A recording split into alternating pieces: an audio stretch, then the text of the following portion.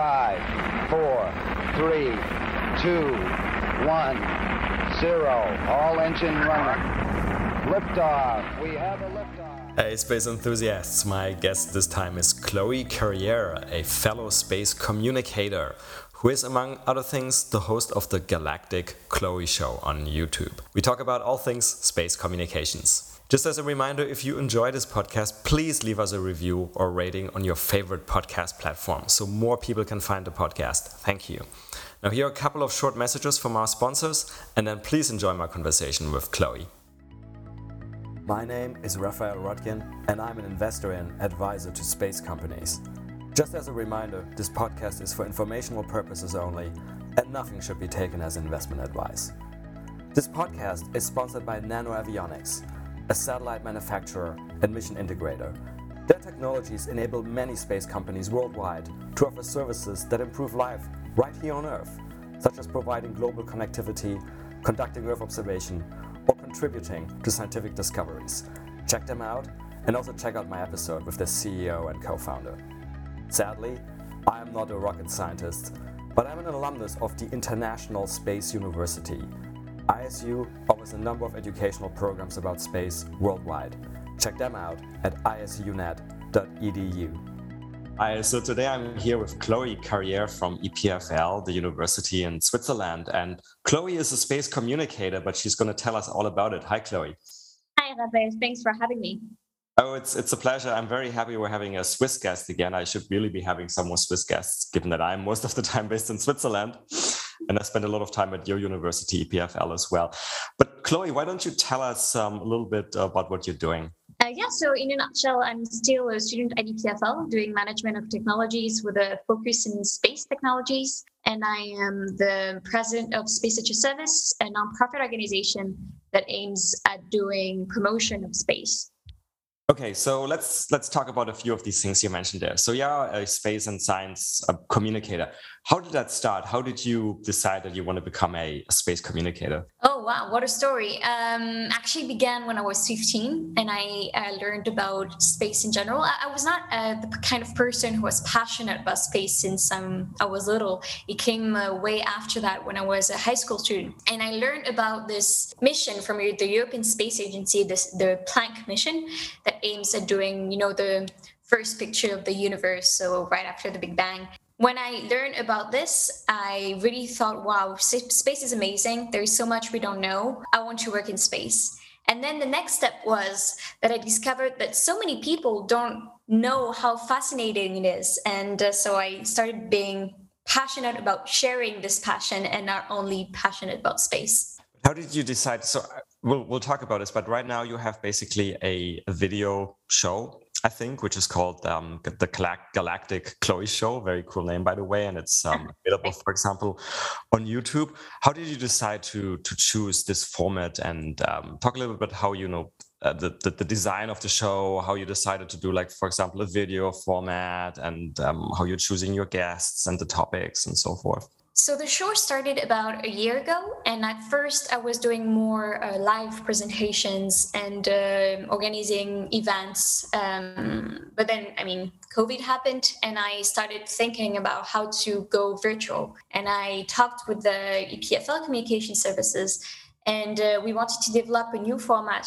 that would attract students, but also more people in the general public to get interested about science, but also the people who do science. And this is really something that we're trying to do at the Galactic Chloe Show so basically we're doing 15 minutes video with one or a couple of guests in the scientific field, be it professors or students. And we talk about what they do, but also why they do it. And the setting is what we call the EPFL Lunar Campus. So we imagine that EPFL 50 years ago, as the first man stepped on the moon, came with the NASA program and established the first campus on our satellite. And we invite guests from Earth to come and visit us and tell us more about their research. Mm-hmm. And just for our listeners who may not be aware, so EPFL is a university in Lausanne in Switzerland, and it's basically one of two of the Swiss institutes of technology, the other one being in Zurich. And I think it's fair to say both of them are ranked among the top universities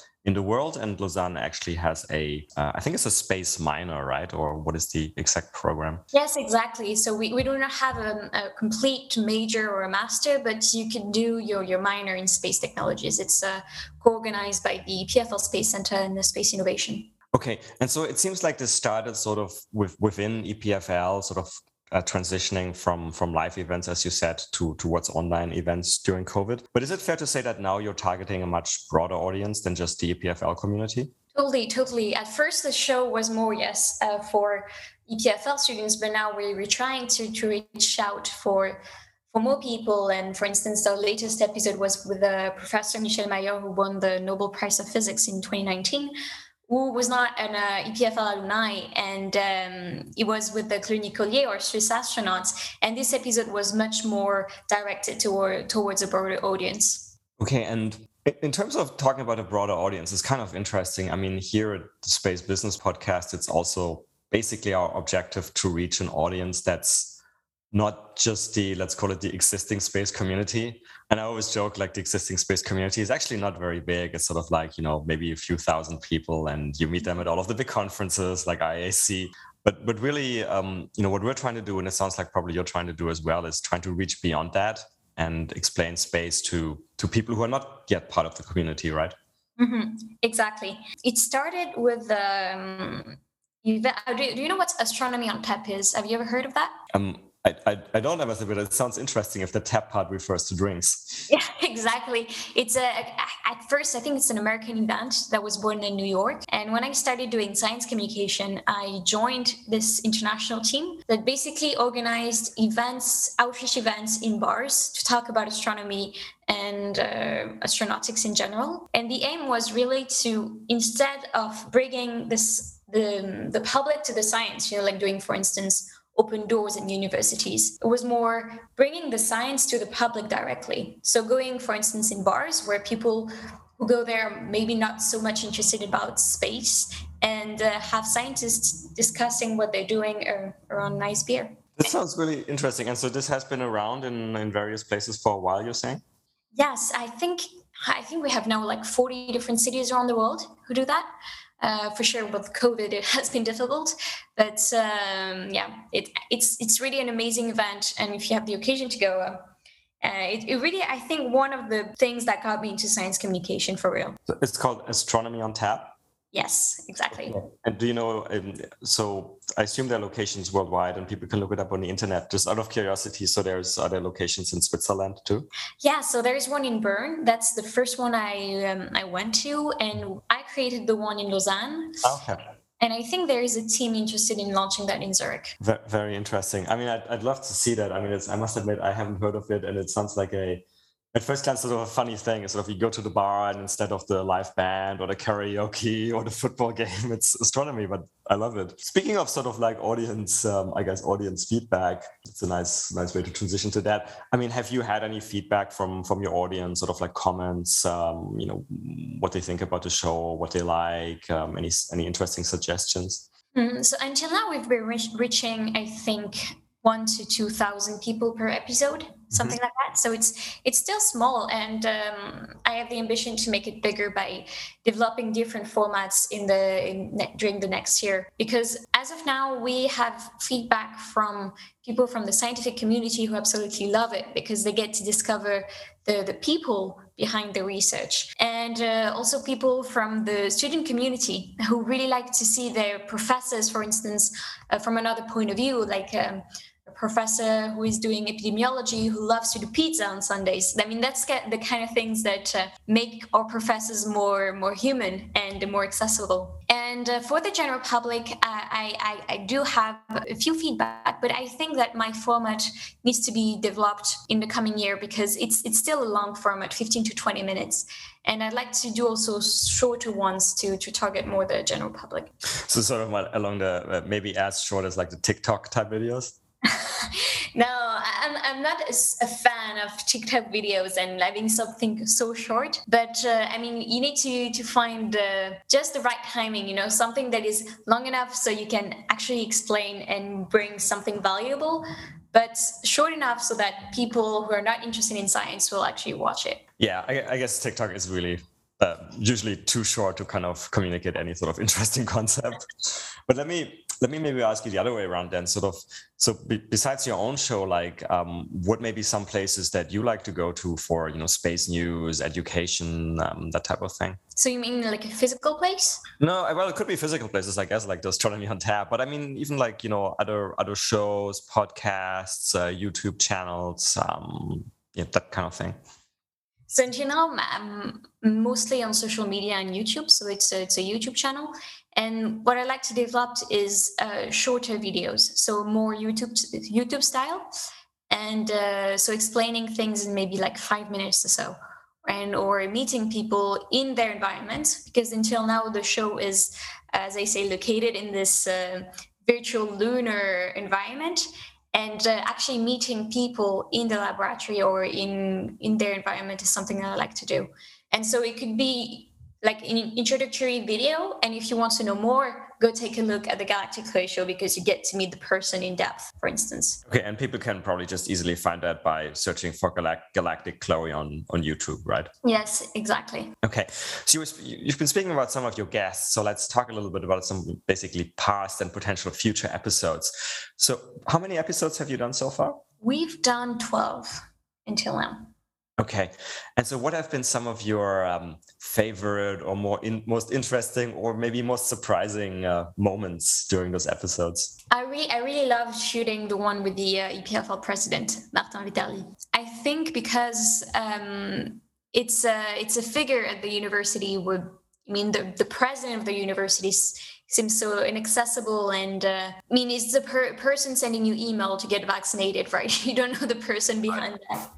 And meeting him and talking about not only being a president, but the research he's doing, I felt like I was meeting a totally new person. And it was very interesting to talk about how it is to work in university administration when you're actually passionate about research. And it's the way our universities work, right? It's always professors that get, for instance, the head of a faculty or head of a university, and how they manage to do both. It's really interesting. Yeah, I must admit, I probably know quite a few who they see the administrative side as a distraction to their research, which I sympathize with. I mean, you have to admire the people who actually manage to do both in a good way.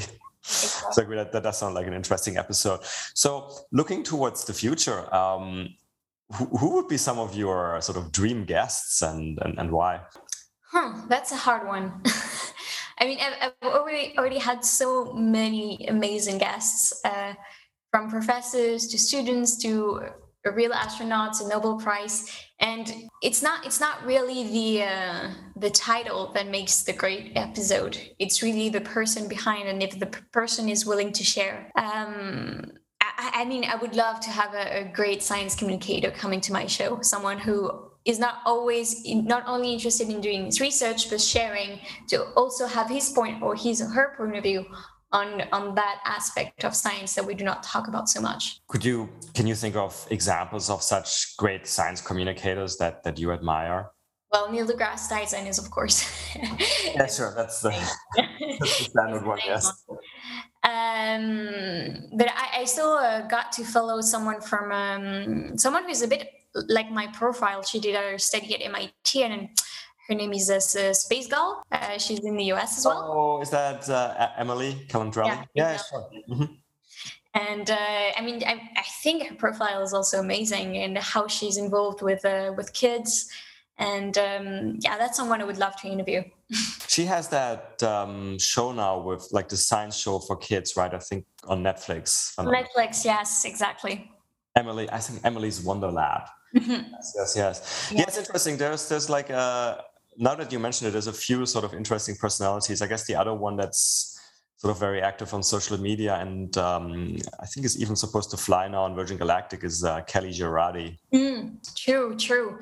I mean, it's those types of personalities also that the general public is attracted to, because they make science intriguing, and that's what I admire with them. And what I'm still actually learning is really how to get the attention of the public, and how to merge humor with science, so it is just attractive to them. Yeah. So I think some of the people we talked about, I guess they probably started as communicators and then they sort of moved into real life, even going to space, like it may happen with Kelly Girardi. Can you think of people who are sort of going the other way? So people who are maybe great scientists or astronauts, and you think they're just really great communicators? I mean, leaving aside Neil deGrasse Tyson, we just already talked about. Well, in my surroundings, Claude Nicollier, so the only Swiss astronaut, is for me a great science communicator. Because, I mean, one example and the best example for me is, I think I've heard his story and him talking about space missions like maybe 60 or 70 times now. Mm-hmm. And every time I hear it, I'm always that inspired. And I'm always, it's like the first time I'm hearing the story. And that's for me one of the best things to have as a science communicator. Yeah. I'm sure you follow, the other one I think is great as an astronaut right now is the French one, Thomas Pesquet. Of course. I think he's doing a great job. I mean, he seems to really have fascinated a lot of people, not only in France, but also like around Europe, sort of get them excited about what they're doing International Space Station and at ESA. But by the way, did you, we just, our international listeners outside of Europe may not be aware, but basically we just had an astronaut selection application in Europe for ESA. Did you apply for that? No, unfortunately, I'm too young. Oh, really? Yeah, I'm still a master's student. So, you need to have a master's degree and then at least 3 years of experience. And unfortunately, I don't have that. But I worked with ESA and actually did an episode for promotion of this selection in Switzerland and to attract more women and more diversity in this selection. Yeah, I think that worked out, right? Because if I remember the statistics, they got quite a few female applicants this time. Yeah, they do. And even if you take a look at the Parastronauts feasibility project, so now they're selected also people with handicaps, and I think they have a few hundred applicants on that too. Okay.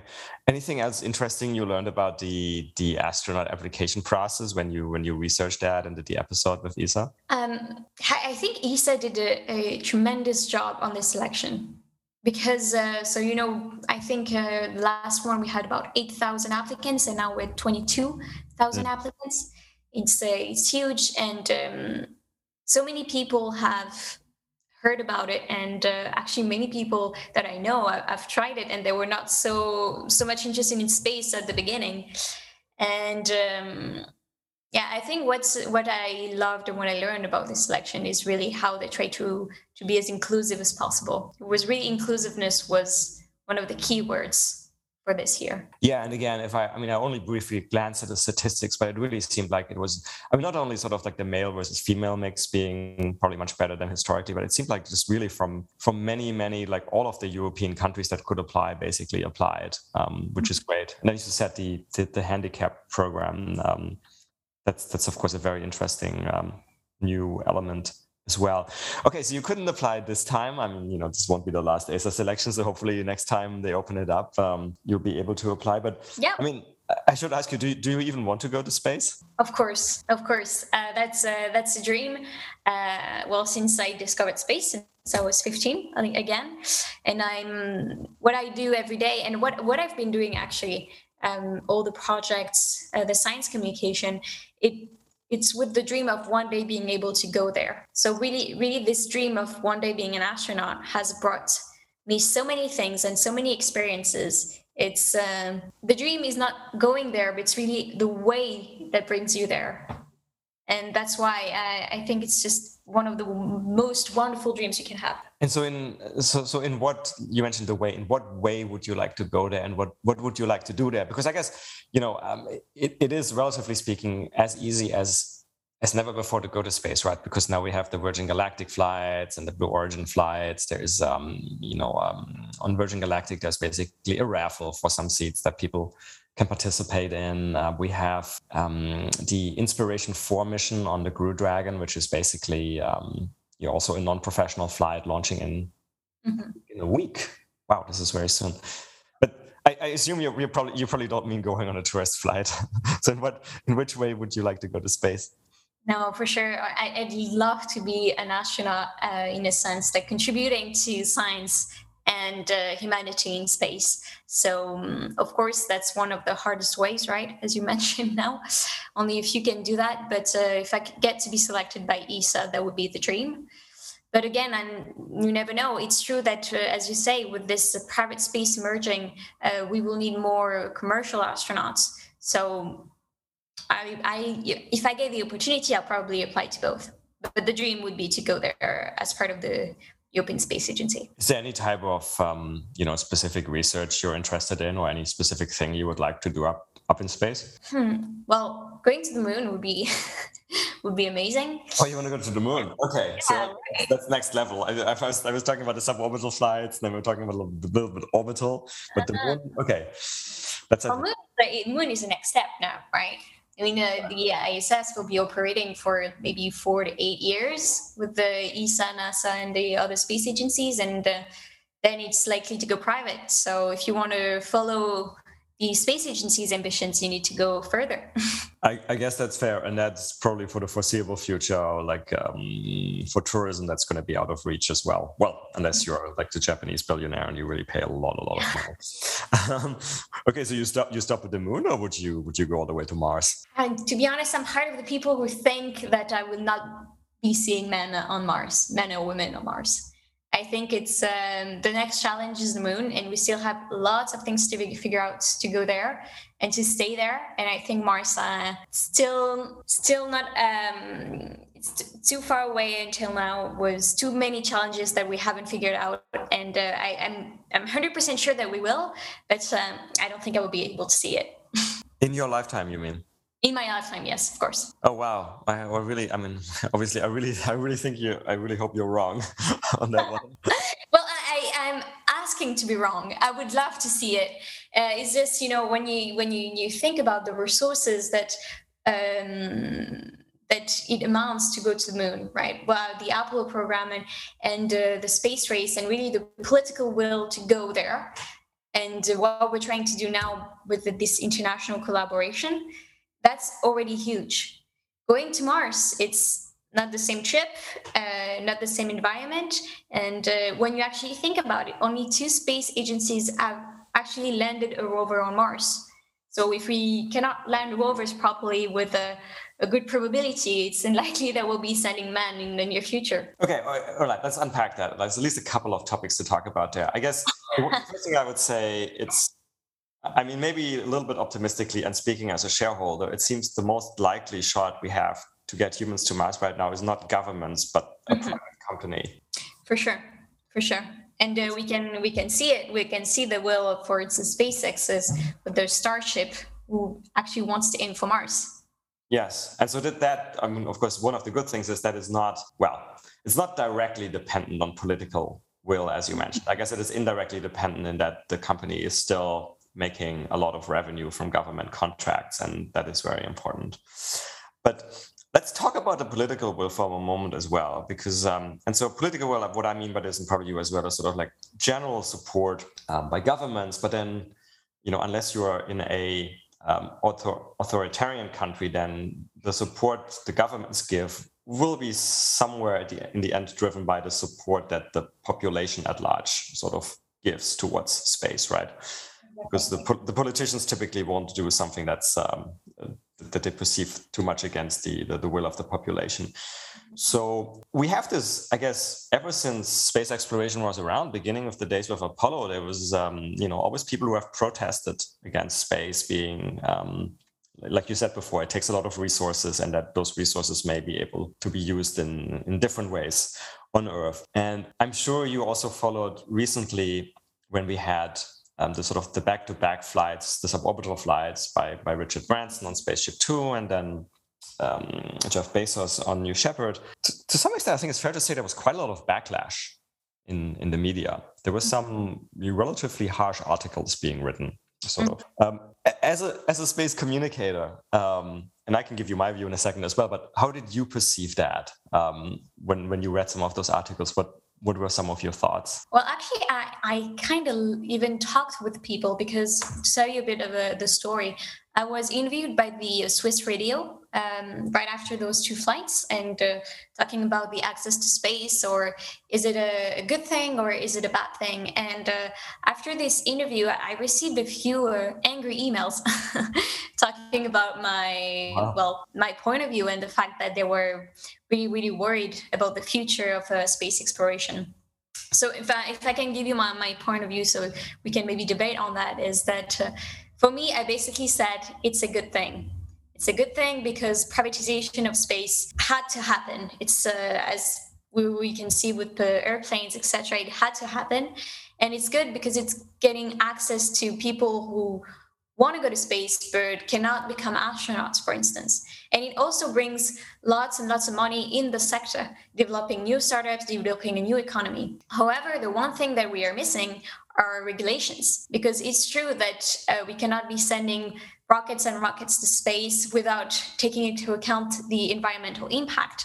And not only on Earth, but also the debris that we have around Earth. And those regulations we need to create now. And that's the thing that will make those touristic flights, I think, a good thing in the future. Yeah, I mean, for what it's worth, I probably obviously agree with you. I think it's a good thing. Like you said, it brings a lot of additional resources to the space sector. It also kind of gathers a lot of attention onto the space sector so that, people who are not yet part of the community get more curious about it. The whole thing of billionaires flying, I mean, it's very common for new technologies to start being used by rich people, right? Whether that's jet planes or cell phones or computers or whatever. And the last point you brought up is an interesting one. The let's call it the carbon footprint of the chemical rockets we're using right now. So this is something, I don't know what your experience was, but let's say even definitely 2 years ago, but maybe even as recent as 1 year ago, I hardly ever, I think, heard about anybody commenting on that. And now it seems like, well, if not every week, then every 2 weeks, I'm at some, conference or event or online event, and somebody brings up the question, but what about the carbon footprint of the rockets? And but kind of taking those two together, I mean, don't you feel like these are examples that we just need more education on space, and just to make sure also that the general population doesn't fall into sort of easy criticism or easier stereotypes? Yeah, for sure. And I think especially on this topic of the link between space and sustainability, because the general public really sees space as one of the most unsustainable industry. And when you actually compare it to other industries, like the chemical one on Earth, it's nothing. But also the research that we do in space can actually contribute to lots of sustainable aspects on Earth. So that's a thing that I like to bring up a lot when I do science communication. But I agree with you. It's a topic that has arisen maybe a couple of years ago. We weren't so much talking about it before. Yeah. And now it seems like it's really increasingly important. And I mean, and it's a fair question that should be addressed. I just want to make sure we really, as a science communicator, as a space communicator community, that we really do address it. So people have the right information to basically work off. And like you said, there's important things to mention, like, for example, talk about the climate, like, well, the reason we can observe the climate is because we have satellites in space. Okay. No, exactly. And it's even all the technologies that we use every day, a lot of them come from space exploration research that we did during the Apollo program, the shuttle program of the ISS. And that's a thing that the general public doesn't know. And that's actually a great website. If you haven't seen it, I think it's called NASA Home. It's a website where you get to go around your house and see the objects that were developed for space exploration. Mm-hmm, mm-hmm. And it's really a very large array of objects. I mean, people won't even be aware, but things like the computer mouse and many other things. It's interesting. I forget now who told me this, but somebody had this idea of like, we should just take all of these objects and put like a sticker on them that says NASA inside. So it would be on people's mind how much stuff is actually coming from directly and indirectly from space research. But I mean, this is touching basically on a topic that we've sort of implicitly touched upon a few times already now, which is sort of how to really make sure that we communicate space to a really broad audience. and not this like limited existing space community, because while they're all great people and we love them, it's a very small community, and we really need to take the space message to the very broad community. Is there anything else that you think we can do, that we should be doing, to make sure that, you know, space is communicated to a really broad audience? Well, I think that's one of the things that, as you mentioned, the touristic flights and the fact that we have large companies like Blue Origin or SpaceX, they do get a lot of media attention. So space is becoming more and more present even in the news, and people get more easily attracted to this field and wanting to know more. To really target a broad audience, I still think that the key word would be really bring the science to the people, because we need to find innovative ways to put the science where people don't expect it. I have another example, for instance. I did an internship at SwissNext San Francisco. Mm-hmm. And when I went there, I developed the concept of using an escape room. I don't know if you know what this is. Yes, I have done those, yeah. Okay, you've done those. And for instance, using escape rooms is becoming more and more famous, I guess, in Europe and in the US. Those are thrilling games where you get an hour to escape. And using this and putting science communication in those rooms. So for instance, you put actually prototypes of research in it.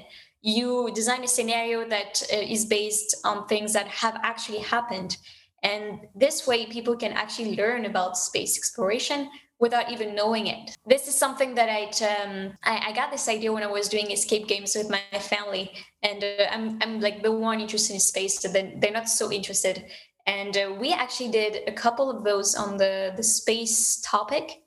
Mm-hmm. And every time I was doing it, I was like, that's so unrealistic. That would never happen. And we were discussing about the game afterwards, and my family was like, oh, you saw that? That's so cool. That's how it happens in space. And I was telling them no. And maybe there's something to do. Maybe we could develop tools like this so that people can have fun and learn about science in some way. That's a really fun example. And just for, in case someone in the audience are not aware, so escape rooms, just a really quick explanation, is basically some sort of pretend setup where you're in a room, as the name implies. You may start out being handcuffed or tied to a chair or something. And then the door to the next room is locked. And basically you have to, again, as the name implies, escape, and all of the tools and clues and information you need is somewhere hidden in the room. But it takes a certain effort to basically get out.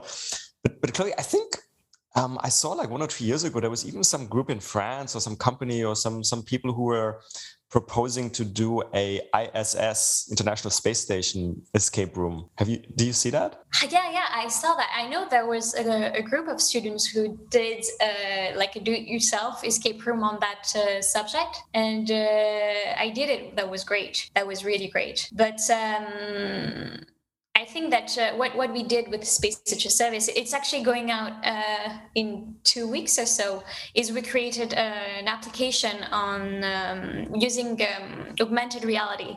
So you can play it at home with augmented reality. It's the same topic, escape room, but you're using your phone to see the room. Okay. Interesting. And you mentioned that you were annoyed that many times the rooms were not sort of, the space thematic was not done in a realistic way. That brings me to one of my favorite topics, and the one we usually sort of close up on, which is the science fiction. Do you also follow science fiction? And if yes, what are some of your favorites? So you mean like movies or TV shows? Movies or books or TV series, even video games. I mean, really anything. Yeah, for sure. Well, science fiction now in movies is pretty much everywhere. What is one of my favorite? Well, Interstellar is one of my favorite space movies. Mm-hmm. In terms of TV shows, what did I watch? I think I watched Salvation on Netflix. Mm-hmm. That's the one with the asteroid. Yeah, exactly. Yeah, okay. Mm-hmm. Exactly. And well, I mean, it's really enjoyable to watch science fiction. But for me, it's not the same it's not the same purpose. It's meant to interest the public, but it's not meant to be scientifically correct. If we actually did a movie that would be scientifically realistic, it would be maybe a bit boring. So it's interesting. It's interesting, you mentioned Interstellar, right? Because if I can, off the top of my head, think of most science fiction movies, that's got to be one of the ones that is most correct. Mm-hmm. Right? Because they really, for example, they really try to be correct about the effects of relativity and time dilation. They even got Kip Thorne, the Stanford astrophysicist, involved to design the black hole correctly and all of that.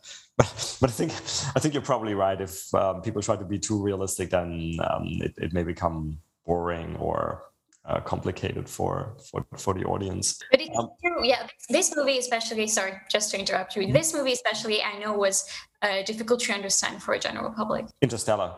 Mm-hmm. Yes. Yeah, I can see that. I mean, it's the same with books, right? I mean, we make this distinction between sort of like soft or normal science fiction, and then there's like, what we generally call hard science fiction. The hard science fiction is where supposedly the author, gets most of the let's say the physics, so to say, correct.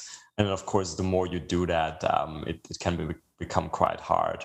I remember there's one, which I still haven't read, it's called Tau Zero by an author called Paulson. That's supposed to be the hardest science fiction there is. And if you go on Amazon, people actually complain that it's too difficult to understand. I think there's you watched the movie The Martian, right? Yes. I think it's not 100% realistic, but the author of the book has worked with NASA engineers to actually write it. No. So the scientific advisor to that was Dr. Jim Green, the chief scientist at NASA, who was actually on one of the previous episodes. Nice. Yes.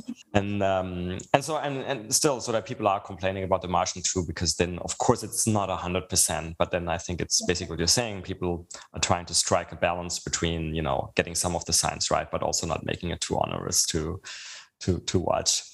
Chloe, I forgot to mention, you actually recently also got chosen by the International Astronautic Federation as an emerging space leader. So first of all, congratulations. And second, what does that mean? Thank you, Rafael. So this is a program by the International Astronautical Federation, as you said, to attend the IAC in Dubai in October. And so I applied to this program as a young emerging space leader, because you need to be between 21 and 35, and to contribute to space exploration in your field, in your country, or at an international scale. And we were 25 chosen, and we will all be coming to Dubai in October to present our work at the IAC. Fantastic. As will I. So I shall see you there at the IAC, the big conference, and I hope there's going to be a Yuri's Night as well. Yuri's Night, probably most listeners know, this is a sort of very famous space-themed party that's taking place every year on the anniversary of Yuri Gagarin's flight, but they typically also do it on one of the evenings of the IAC conference. Great, Chloe. It's been a pleasure. Again, I hope to see you in Dubai, and all the best for you and for the Galactic Chloe Show. Thank you very much, Rafael, and congratulations for everything that you do as well in this podcast. It's how we can get the word out there and get people interested in space. Thanks, Chloe. Well, that's it for another nominal episode of the Space Business Podcast. If you like this podcast, please consider giving it a 5-star rating on your favorite podcast platform, such as iTunes. You can follow us on Twitter at podcast_space. Also consider supporting us at www.patreon.com/spacebusinesspodcast. If the podcast got you interested in learning more about the business opportunities in the space economy, check out my new online course on space entrepreneurship on udemy.com. The link is in the episode description. Lastly, if you have any feedback, including ideas for guests, and that may include yourself if you have an exciting space story to tell, or interested in being a sponsor, drop us an email at spacebusinesspodcast@gmail.com. I look forward to seeing you for the next episode.